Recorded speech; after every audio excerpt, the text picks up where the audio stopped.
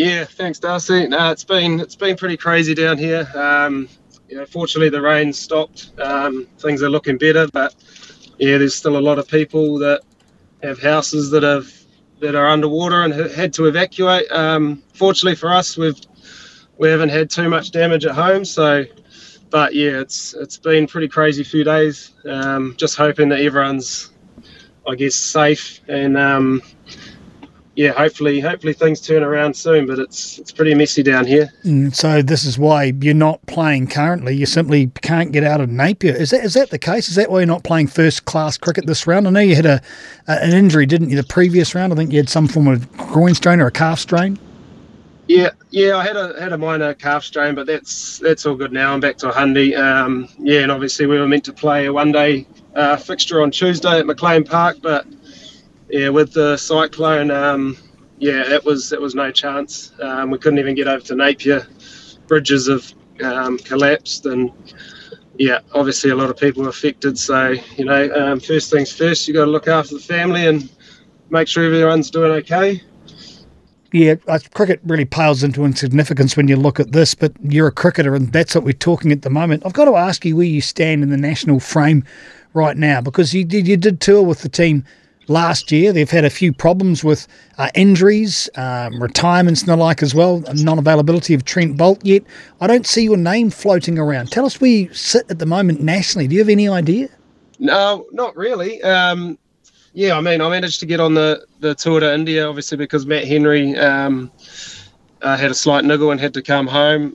So I flew over there with the team, which was awesome to be back in the mix after a bit of a stint. And come home and back into the domestic circuit. And I guess I'm just trying to, wait for another opportunity, and hopefully that comes sooner rather than later. Do you find it strange that the selectors have had no contact with you, if indeed that's the case? What contact have you had with the selectors ahead of this English Test series? I haven't had any at all, to be honest. I do find it slightly strange. I don't know if I was to be selected or in the mix, if I'd manage to get up to the mount, to be honest. But look, I want to be playing at the top level and representing New Zealand in all formats. So I guess I just got to keep working hard and put performances out there on the board for CD. You'd say, though, you have been doing that from a first-class perspective. I know you haven't played first-class cricket since late last year, but you've been producing plenty of wickets at a very good average. And if I suppose you look to your competition in that space, you're dominating them at the moment, Doug. Is that a fair thing to say? Yeah, I think that's a fair comment. I started the season pretty well in the Plunket Shield, and I was pretty confident and pretty happy with my game. And I feel like I'm only getting better with age. So, hopefully there's an opportunity coming soon. And it's a pretty tough team to get into. There's obviously a lot of talent around and a lot of guys that have been in there for a number of years and performed. So, like I said before, I just got to keep trying to force my way into the team. Injuries to the likes of Kyle Jamieson, you got a feel for him, don't you, after spending all that time away for the game, and then his back breaks on him again, so he's not available. And Trent Boult not being around, just comments on those two. Kyle, you must feel for him. Yeah, 100%. Yeah, you feel like a guy like Kyle who works pretty hard, and you don't like seeing guys get injured and missing that amount of cricket. It's a shame. I'm sure he'll be pretty disappointed, but knowing him, he'll work his way back, and hopefully it's just a bit of a minor one for him. How do you feel about the Trent Boult situation? It's an interesting discussion, isn't it? He's playing a bit of T20 cricket. He's kind of semi-retired, if you will. He's not going to be available for this series.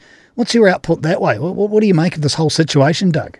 Oh, look, to be honest, I think he's made that call himself, and wants to spend more time at home and more time with family, which is understandable.